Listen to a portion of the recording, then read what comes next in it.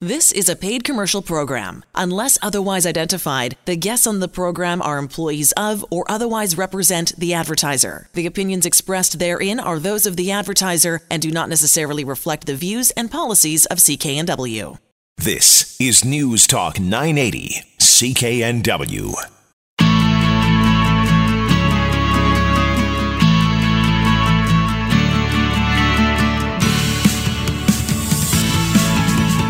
Welcome to Dollars and Cents. I'm Elaine Scollin, along with Blair Manton from Sands & Associates. They're experts in helping you get out of debt.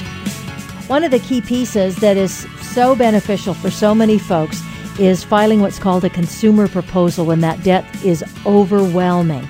Let's talk about how the consumer proposal process works, Blair. And let's start with just a very basic overview. Yeah, so what a consumer proposal is I consider it the most powerful but least well-known ability to restructure your finances. So in a nutshell, a consumer proposal will consolidate all your debts. So it'll put everything together and you have one payment that you need to make, but two really big improvements. So it will stop all future interest charges, so the debts stop moving away from you, and it reduces the amount you owe down to what you can afford. So in most cases, people pay back 30 to 50% of the debt that's outstanding with no further interest charges, no administrative fees, and they avoid filing for a bankruptcy. So it's an alternative to throwing up your hands and filing for bankruptcy. It's a compromise that allows you to restructure things down to one simple payment you make each month. That's a better result for everybody involved. So I've come to you guys. I've got a big debt that I want to get a hold of and deal with once and for all. I'm totally interested in the consumer proposal, doing one of those. How do we start that? So everything starts with an initial consultation. So we sit down in one of our 15 offices, we meet face-to-face, and we review the entire situation. So we try to understand three big categories of information. So we want to understand what are the debts. So is there a mortgage, is there car loan, income taxes, student loans, MasterCard, Visa, all those different types of debts we want to know in detail. And are you up to date on them? Are you missing payments? Is it your priority, to make the mortgage payment so you can keep the house? And is that compromising your ability to pay all the other debts? So we go into detail on all of the debts. Then we kind of turn the page and we say, well, what are the assets?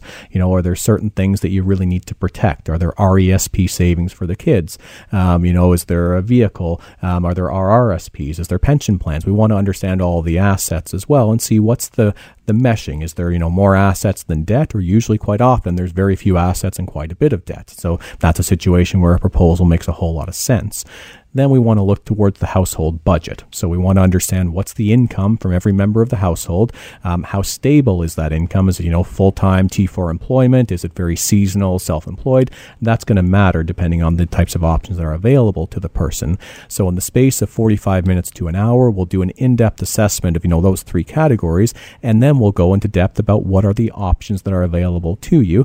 We'll talk about a bankruptcy. We'll talk about trying to pay everything off in full. But for many people, a consumer proposal is a hugely attractive option because it avoids the bankruptcy and it gives you a payment that you can afford. And I want to just reiterate that that's part of your hour consultation, your first free hour consultation when you walk in the door. So we've decided I'm going to go with a consumer proposal. Mm-hmm. What do we do then? Yeah, so after the first meeting, you would walk out saying, okay, I know what my proposal payment will be. I know the information I have to give to my trustee to prepare the proposal, and I've got some thinking to do.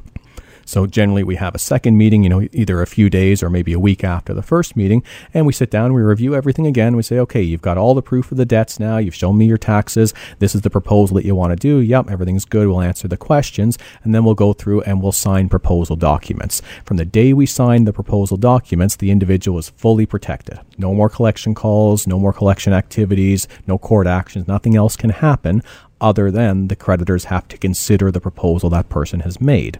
So let's say, for example, and this is, numbers we deal with all the time, if it's a $30,000 amount of debt and we're offering a proposal for $10,000, for example, we'll put that proposal out to the creditors and we'll say, it's $166 a month over 60 months. And then the creditors will vote to accept or reject that proposal. And I think this is an interesting point. You don't have to have 100% of your creditors on side. You just need 50% of the value, which I think is really an important piece. Elaine, you're sounding like an expert here. I love it. And I'm going to get this, I tell you. No, and that's a hugely important piece there too, because if you've got one creditor, whether it's a personal creditor or maybe it's even the government that's yelling and screaming and say, hey, no way, no how will I ever accept any penny less than what you owe me, unless they've got 50% of your debt, they've got to go along for the ride in a consumer proposal. All we need is 50% by dollar value to say yes. So what happens when you file the proposal is there's a voting period. So there's 45 days from the day you sign the proposal where you don't make any payments and nothing can happen to you.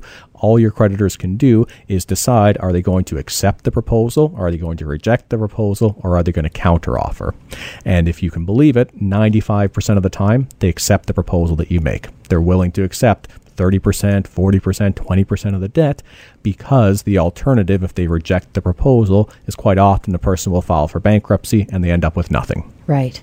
And this whole proposal gets registered as well, which I think is an important piece. I mean, that's where the benefit of dealing with a licensed insolvency trustee. Exactly. So when you do a consumer proposal, it's under the authority of federal law, and the trustee has the authority to register the proposal, to make it legally binding on all of your creditors. So there's nobody that can opt out and say they weren't informed or they don't want to participate.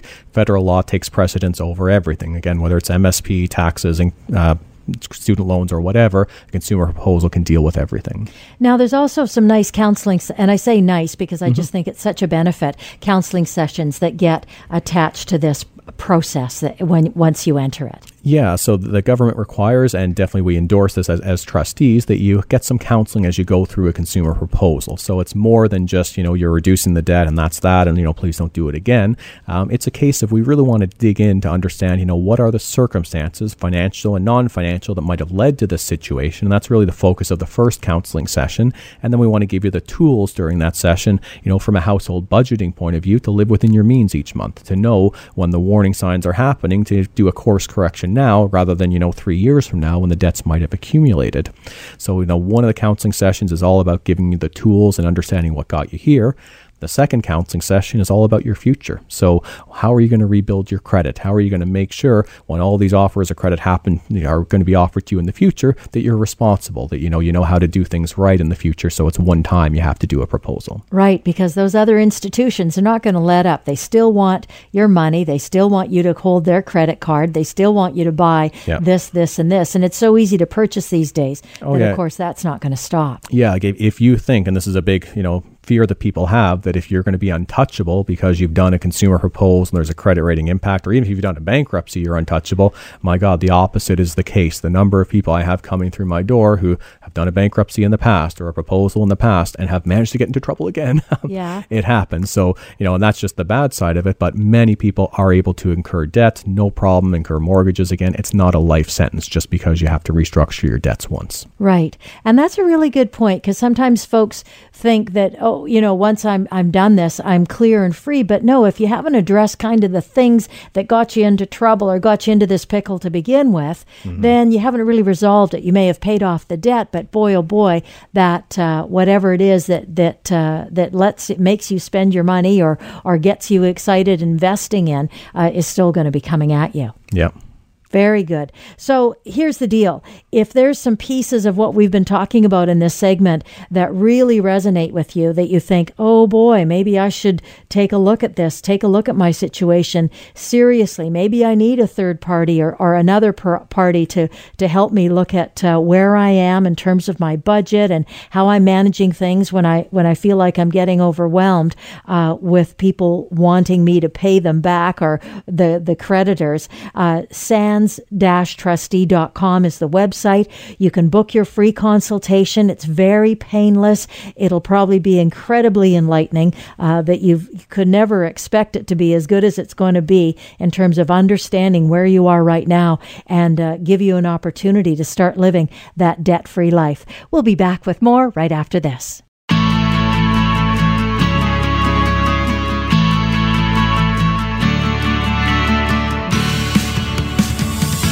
You're listening to Dollars and Cents. I'm Elaine Scollin with Blair Manton from Sands & Associates, helping you get out of debt. With us right now is Shannon. It's a very special piece that we're going to share with you with Shannon, her story. She was able to successfully achieve a financial fresh start going through bankruptcy.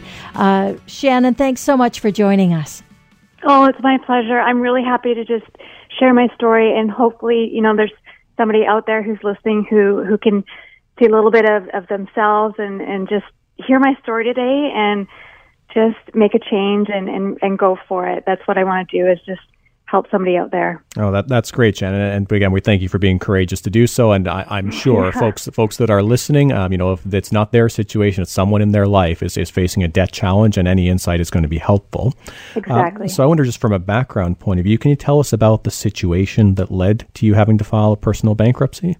Sure. It was actually a specific series of events that led to kind of a buildup of debt quickly in my life. I was 27. I had a divorce that started the kind of build up. I kind of had to start from scratch, literally from scratch. So, I had to head out on my own, buy everything that I needed. It was followed about 8 months later by a major health crisis. I had organ failure, needed to have a transplant. Wow. And I was also self-employed at the time. So you don't think at 27 it's going to happen to you, and that's a big thing. I was self-employed and I didn't have insurance, so right. I ended up going through a major health crisis, living on my credit line. I didn't want to reach out for help, and I had a lot of people offer help, but instead I lived on a credit line for the pre-sickness and then the recovery. So it was about a year that because I was self-employed, didn't have health insurance, I built debt built up for about, a few months before my surgery. And then afterwards, I also, didn't work for about almost a good year. So that was all on a credit line. And so Shannon, you were obviously quite ill, and medical care is one of the great parts of living in Canada. But it sounds like without this credit line, you would have had probably zero income coming in if you were self-employed without disability. Exactly, and that coupled with the divorce that happened just before, where I had to literally start from buying forks, knives, bedding. I had to build everything, build up furniture, furnishings. I had to restart my life. So that, and followed 7 months later by the illness. It was a very quick series of events that built debt up very quickly. So it kind of all snowballed, and I was doing well financially. So I'm like, no problem. It'll be building up quickly, but I got this. I can do this. Like you just figure you'll get back to work, you'll clear the debt eventually. Yeah. I made good money, so I wasn't afraid. I was selling real estate at the time. I was not worried at all, and I'd always done well for myself. I had perfect credit, R1 credit. I was making good money, and I wasn't worried. I wasn't worried. But what happened is there was another hit that came, which was the recession. So real estate recession, things kind of hit there as well, and nobody was buying houses. So this was a few years ago, but that was the final kick. And I got my life back, I got my house back, but I literally could not.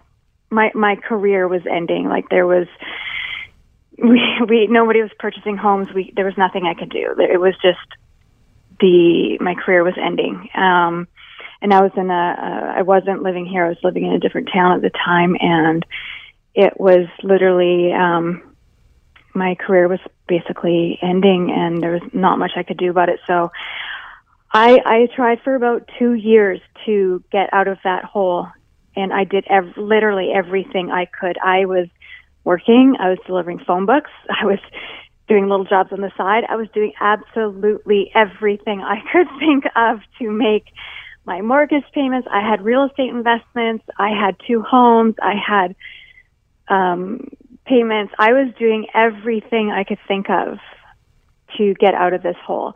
I was doing everything, and it was starting to show up in my health. And this is where I really want to reach out to those people who are in that hole right now. I want you to listen to me. You know that financial stress, it affects your health. It was affecting my health to the point where it was showing up in my blood work, my my health was starting to decline very rapidly. So it was affecting my health to the point where my doctors were getting concerned. And I was literally not physically capable of working to the extent that I needed to pay my bills. And I just was like, what do I do? I was losing sleep at night, and I tried for 2 years to get out of that hole. And then Shannon, how long did it? What was the period of time when you realized that this was it? You were not going to be able to get yourself out of that. 2 years. It was 2 years. 2 years from when it started snowballing, and I'm like, no, I got this. And I was proactive from the start. I was very proactive. I'd let the creditors know what was happening. I returned a lease voluntarily when I'm like, okay, I got to start unloading stuff. I've got to lower my debt load. And I felt sick about the idea of bankruptcy. Mm-hmm. This is going to, a lot of people are going to understand that, the quitting factor.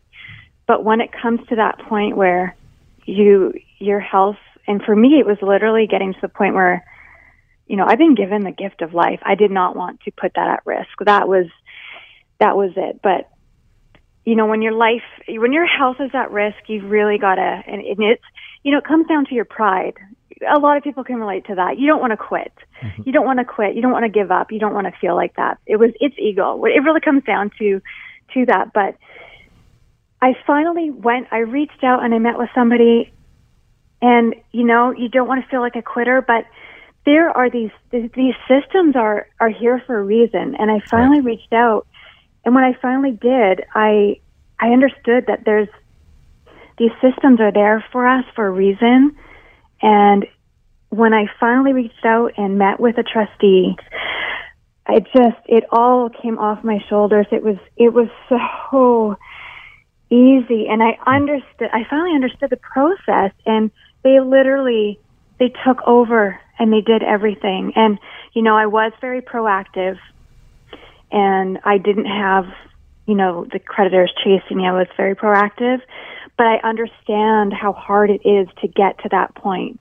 But at this point, once they did take over, I never had it all goes to them. Right. Nobody can legally call you after that. So that's what I really want people to understand is it's done. The second you reach out to somebody and you have a trustee, they legally cannot call you. People cannot call you. You're saying things so perfectly. Just to put a fine point on it, and as you mentioned, this is the law, right? The government legal. The government created this law, and the actual wording for it is someone that's been honest but unfortunate. And the story that you've recounted to us here, that's you, right? You were honest the whole time. You had a series of unfortunate events, and isn't it great that Parliament created this law to get us, a fresh start, to get you back on track? It's a law, yes, exactly. And, what I've learned from this is that you do go through a process. You have to, you got to do there is a process to it. What I've learned from it, and I kind of did this anyways, but what I've learned is I have had a fresh start. I've sold my homes. Everything was sold. And there's a whole process with that. I'm not going to get into it, but I now do everything, I base everything on cash. That's my choice. However, I do want everybody to know that I'm 2 years post-bankruptcy. I own a home. I have a mortgage. I have a credit card. I am back to R1 credit. Mm-hmm. I just did a Equifax. I pulled my credit. I'm back in the 700s. Wow. So I have a credit card from a legit credit card. I have a mortgage. I am back up there. Like, there's things you can do to rebuild your credit very quickly. There's little tricks you can do. You just need to be educated, proactive, and you can get there. You just need to reach out and do that. And Shannon, that's just great insight, because to a person, everyone that comes in the door, they're so worried about their credit rating, and off the top, they think bankruptcy takes 7 years, which it doesn't. It takes 9 months or 21 months, and most people rebuild their credit 2 or 3 years after. So you're exactly proving, the day-to-day reality. But most people have a conception that it's going to be so much worse and so much, with a legacy of impact than is actually the case. And this is why I want to be on the radio today and reach out to everybody out there whose spouses or whose friends, if you know somebody, just explain what you're hearing today. It's not like that anymore. There's things you can do. You just need to make the call, go have a meeting, learn about it, educate yourself. It's very different. You just need to there's a couple points I want to make. You're not being a quitter. There's a reason they have this process. Things happen in life. And what I want to say, there's systems in place for a reason. We are human. We make mistakes. The thing is, just learn from it. Don't do this again. As long as you can learn through this process and don't repeat it, it's okay. You can make a mistake. We don't, because you've gone bankrupt, it does not mean that you're a huge spendaholic spender. Maybe you were, maybe you went through a phase. It's still okay. You're human. We all make mistakes. Maybe you've had what happened to me and you just had a snowball of events. It happens. But there's this process called bankruptcy for a reason. And, credit cards, they make a lot of interest. They make a lot of money.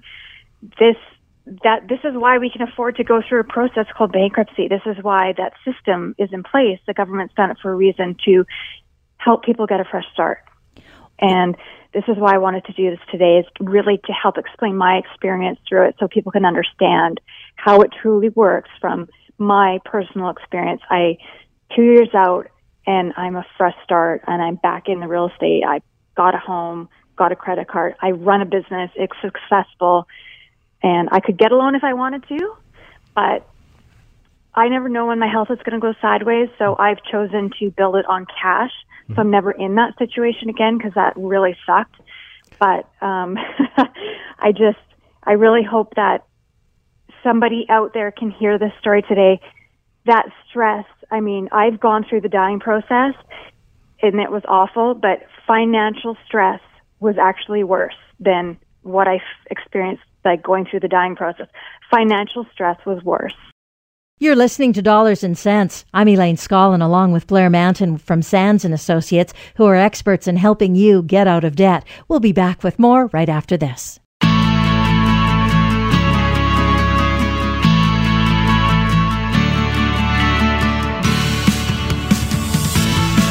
Talking with Barb Wallach on the phone right now. She has 33 years of experience in the financial industry as a personal financial planner.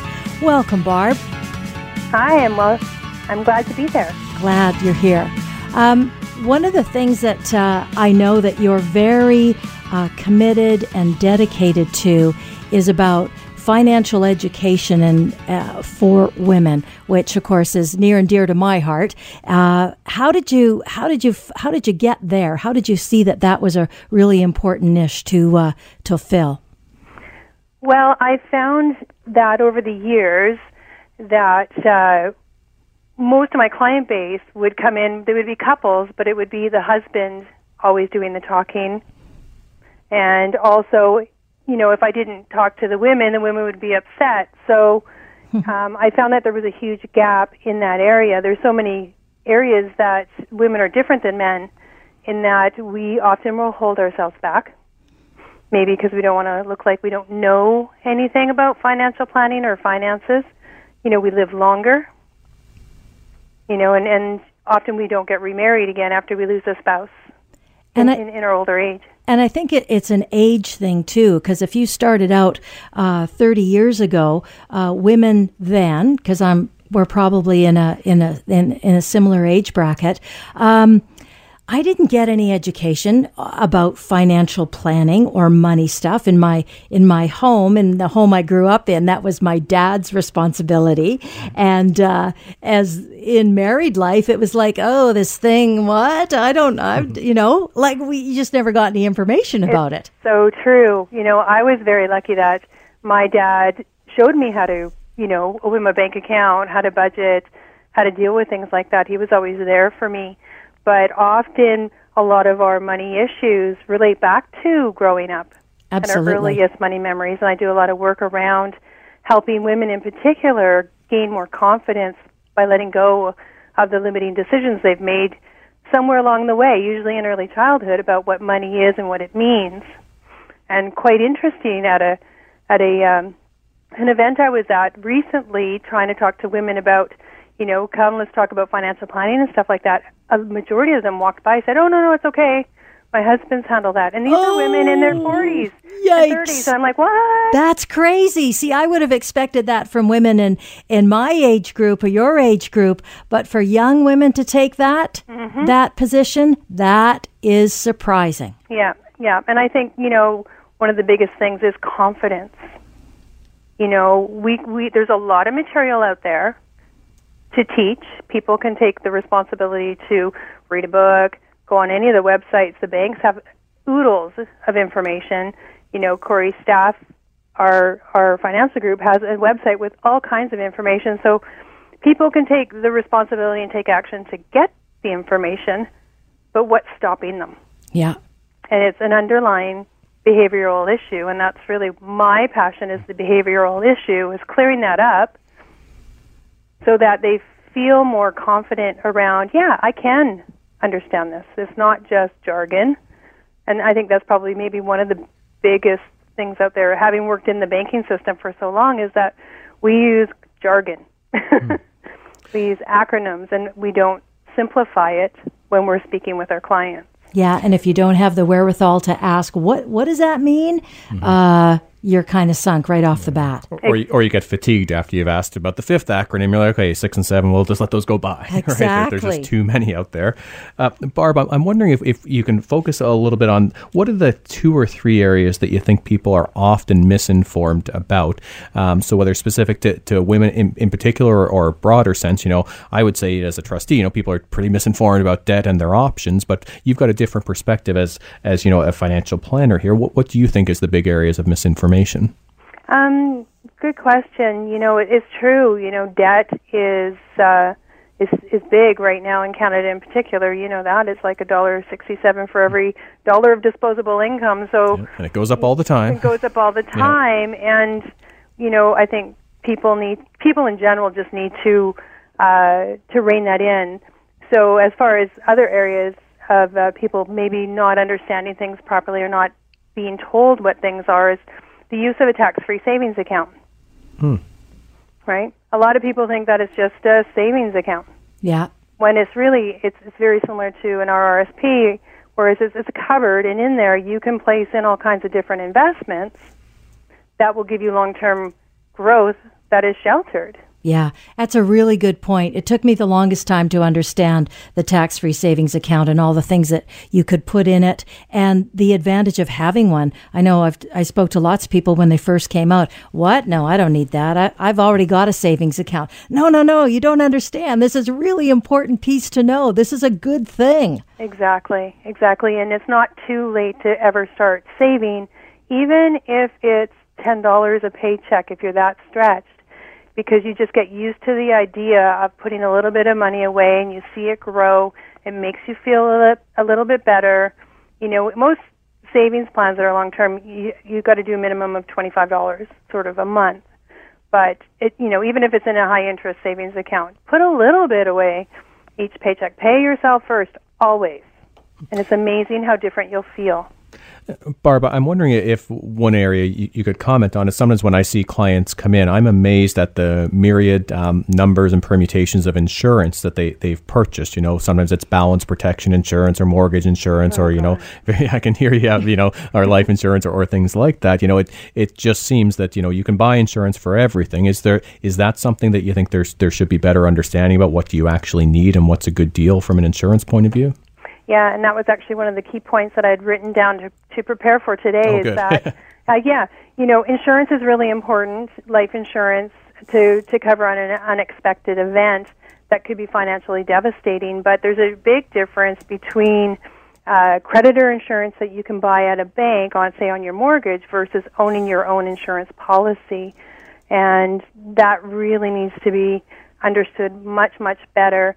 Also, too, I think people have to have a better understanding around insuring their biggest asset. And I'm not talking about your house. I'm talking about your ability to earn income.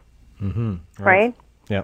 Because nowadays we will get cancer, we will have heart attacks, we'll have diabetes, we'll have all these things happen to us, but we survive them. So, then what? And then what? Yeah. Our income, we may not be able to go back to work in the same way. We may not want to go back to that type of work. We may have not have our job, but then where is the income going to be replaced from? You have to ensure that. Mm-hmm. Yeah, that makes a whole lot of sense. And especially for someone that, even if you're self-employed out there saying there's no way, well, there are ways. If you work with various financial planners, you can get disability insurance even if you're self-employed. So that's hugely important, Barb. And I like the phraseology that you're using here too. The TFSA is like a cupboard. Okay, I can understand that metaphor. Insure your most important asset. Well, that's obviously yourself. And I think, the challenge that I think a lot of my clients have is when we start to use the jargon and the terminology, we make something complicated when the underlying concept is actually pretty simple. That is correct. Right. And what was I going to say here is that it doesn't have to be expensive. I think people think, it's really expensive to deal with somebody in these issues, or a financial planner, or get a plan done. Yes, we do get paid, and there's many different ways we get paid, but it doesn't have to be expensive, and sometimes it's often free. In a way, that's a whole other issue. Now, Barb's with an organization, and I didn't add this when we introduced you, Corey Staff Financial Group. And one of the cool things that this operation has is something called Cocktails and Cash Financial Seminars for Women. Can you talk about those, Barb? Because that sounds really, really good. Yes, that is a way for us to really give back to the community and to provide fun and non-threatening ways to educate women. We do a series, we do Taking Control, which is sort of a broad overview. We look at cash flow. Where is your cash going? Corey's an amazing presenter in that one. We do retirement planning, we do Investing 101, and I've got a series coming out all around money mindset and overcoming your money blocks. So, and these are free events that happen in the Vancouver area. We have one coming up fairly shortly, which you can find out on our website. Check the website, CoreyStaff.com. It's nice and easy. And that's Corey with 2 R's. That's right. Oh, good point. Yeah, because I first wrote it down with 1 R. If there was one place for somebody to start with that they haven't done much about financial planning at all, other than they bring a paycheck home once a month or twice a month and put it in the bank, where would that be? That would be go find a financial planner. Go find somebody that can sit down with you and help you put a plan in place to get organized, to set up a system. Go to CoreyStaff.com and call us up. What are the key things for somebody to hear when they're talking to somebody before they come in or in their first initial consultation? What are the kinds of things that you talk to clients about right off the bat? For me, it's all about where are you right now? What's happening in your life right now that's not working. Where do you want to go? So what's your future goal and plan? What's it going to look like? And then we look at cash flow. The hard numbers. The hard numbers. It's the hardest thing to look at, but often if we don't understand where we're putting our money or where it's going, then we don't have any control over it. Hence the reason our workshop is called Taking Control. Cool. It's how much are we spending at Tim Hortons every month? Right. And adding those up. That was one of the hardest things I know I ever did, was take a look at all my money that I'm not all my money. Take a look at the money I'm spending on a month. And it is shocking if you've never gone through that experience. That's right. And creating a plan with goals the goals are so empowering that the person is really motivated to making that goal happen. So when they do go out to buy the $6 Starbucks coffee, they go, $6 coffee, or I'm going to achieve that dream vacation that I want to plan for. And then they'll think twice. Maybe they'll get just a plain coffee for $3. Exactly. So it's creating different perceptions on how they view money. We'll be back with more right after this.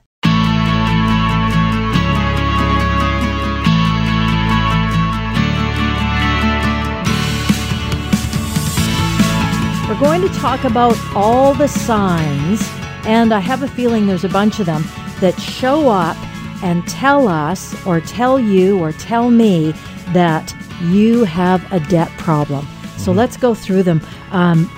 Warning signs, I guess, is probably even the better way to describe them, Blair. Yeah, so there's definitely some of these, Elaine, that, they're like, a truck hitting you right down the street, a Mack truck. You'll know when this happens. Where Right. other of them are a little bit more subtle. Yes. Maybe you got a problem, but you need to look a little bit closely. So let's look at some of the clear signs that, this hits you right in the face. So first off, a wage garnishment. So what this means is in the province of BC, if you have a debt that you don't pay, creditors can sue you. And once they sue you, it's not a criminal matter. You'll never go to court for owing money here.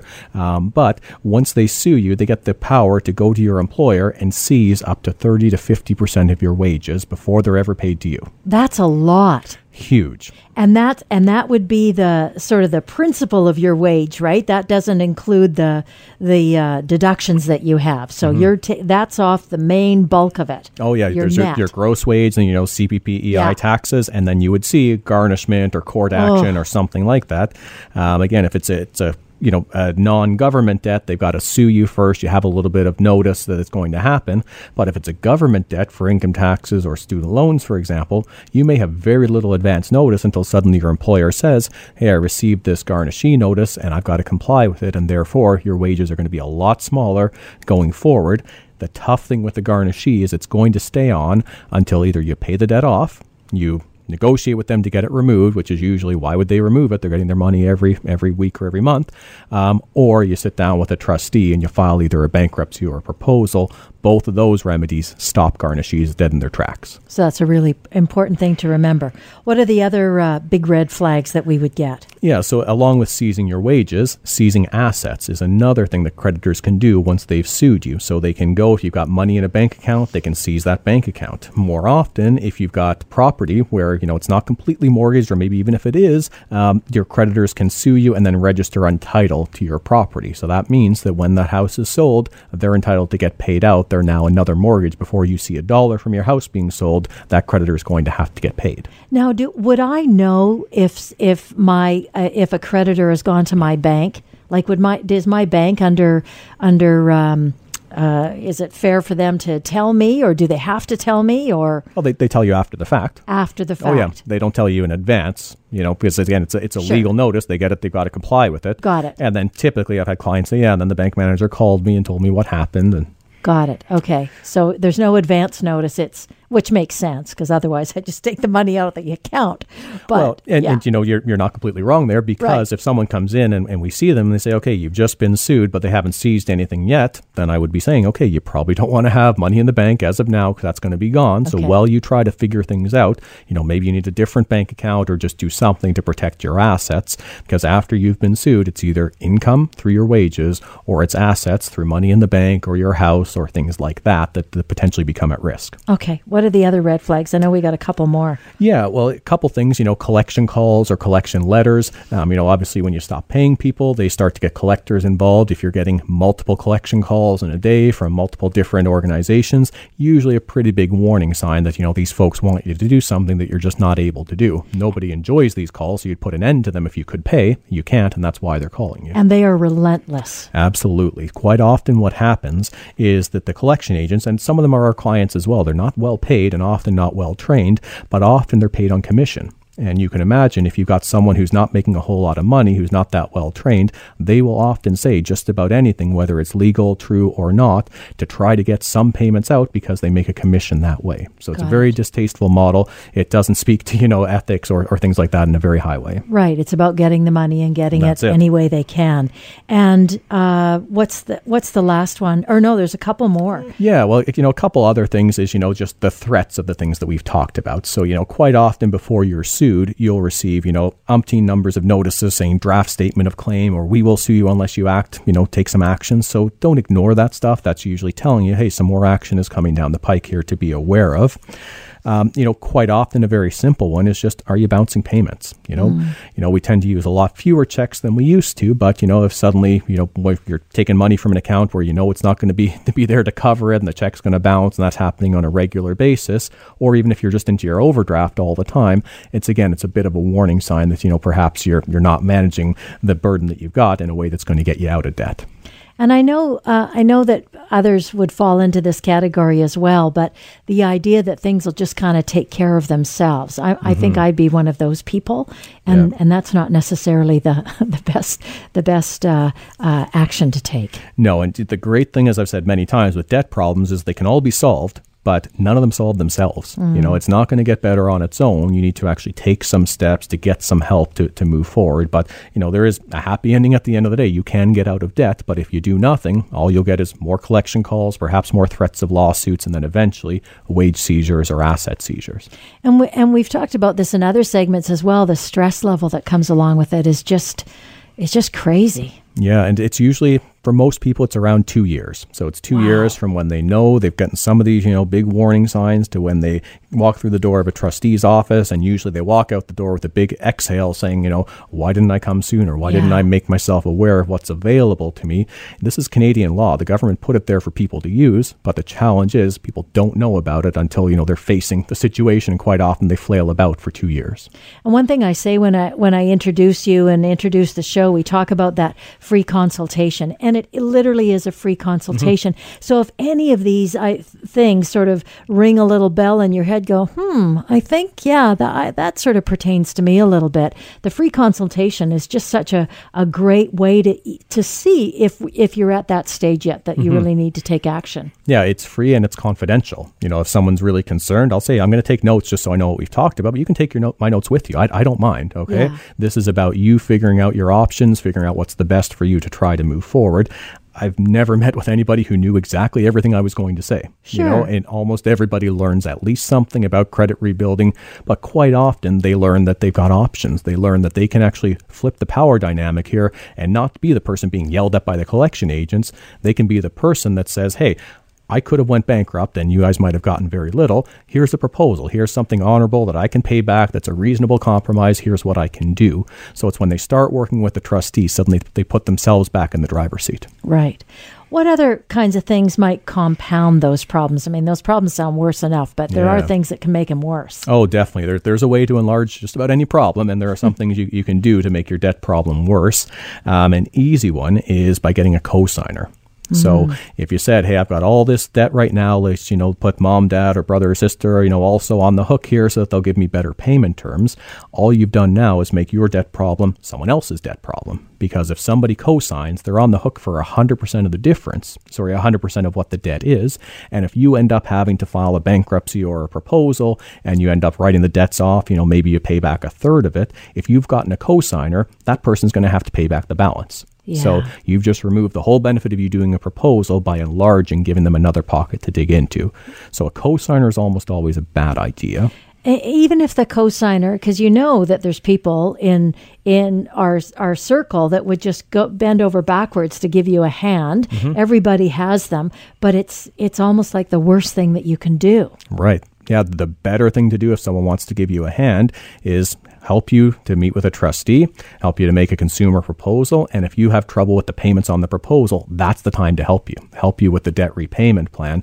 Don't help you give 100% of the debt back to the creditors where they'd have no other way of getting that money back unless you were the cosigner. That's a really good point, that you could actually, if you really wanted to help somebody, help in that debt repayment. Exactly. Help them pay off the proposal sooner, rebuild their credit, whatever you choose to do. Definitely help them pay off the 30%, not pay off the 100%. Again, if eyes wide open, you choose to do so for a moral obligation, that's fine, but just make sure the eyes are wide open. Exactly. And the other thing that I just love to throw in, it's such an important piece that people don't think about, is when you think, oh, I'm just going to just sort of cash in my RRSPs and help that way. And you don't have to with a consumer proposal. Yeah, absolutely. Even with the bankruptcy, Elaine, even if you said, hey, I have way more debt, I can't even afford to do a consumer proposal, you will keep dollar for dollar what's in your RRSPs when you started the bankruptcy. The only carve out is if you've made contributions in the 12 months before you filed a bankruptcy or a proposal, that money is potentially at risk, but that makes sense.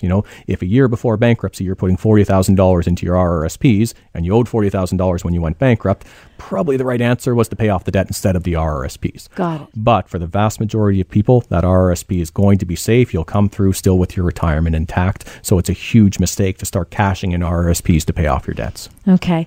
And as we sort of wrap up this segment, are there some subtle financial warning signs that we could be aware of? Well, a real good one that I like is just looking at your statements each month, looking at the minimum payments, and then sometimes you've got to scour, but it is there because it has to be there by law, is the notation that says if you make only the minimum payments, here's how long it's going to take you to pay off those debts. And that's a new rule for credit card companies. Yeah, just in the last few years. Yeah. And so I see people coming through my door 150 years, 160 years. Even if it's showing you 20 or 30 years, that's important because quite often people realize, hey, all I'm paying is the minimum. So much of that is just going to interest. The principal is going down so minutely every month. I'm really just treading water and even drowning a little bit. So look closely at the statements, know of what you're paying, how much is reducing the principal and how much is going to interest, and really see if you're going to get out of debt doing what you're doing. It's almost a laughable thing for a credit card company. I know that they have to state that, how long it would take, but really, I mean, it's just absurd, 150 years, right? Oh, yeah, it would never happen. Right, no, of course not. But I mean, like that they even think that that's okay to put, like it just seems, heartless. Heartless, I say. Okay, other subtle warning signs that we could be aware of? Well, a regular one that we see is just, either living without a budget, or if you've got a budget, every single month it's overspent. So if you find that there's some gap between, your income each month and, there's more month left than money at the end of the month there, your money's just not lasting, really take a hard look at the budget. If you're overspending just because of all the debt payments, okay, we can help with that. But if you're overspending just from a structural thing that your rent is too high or groceries are too high, it could be a tougher decision you need to make. And for more information on this or any of the things that we've talked about in this segment, sands-trustee.com is the website, or you can call 1-800-661-3030 for a free consultation and to find an office near you.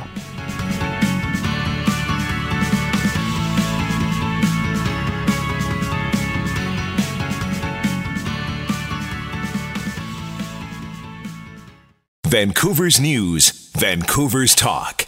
This is News Talk 980, CKNW. The proceeding was a paid commercial program. Unless otherwise identified, the guests on the program are employees of or otherwise represent the advertiser. The opinions expressed therein are those of the advertiser and do not necessarily reflect the views and policies of CKNW. Hi, it's Shauna, and I might be a bad parent because my kids think French fries are vegetables. Hey, it's Ryan, and I might be a bad parent because I went out for wings when my wife was in the hospital after giving birth. Johnny here. I might be a bad parent because in my house, the tooth fairy gives pocket change. But we're not alone. Len emailed us and said his 6-year-old daughter's Tarzan moment going from love seat to lazy boy by curtains made him more proud than any dance recital. And Andy left his 2-year-old at the rink. All right, guys, I'm sure we're not alone. Like Andy's kid. For stories and confessions like this, make sure you check out our podcast. It's called Bad Parents, and it's available wherever you get your podcasts. I left a glove at the rink.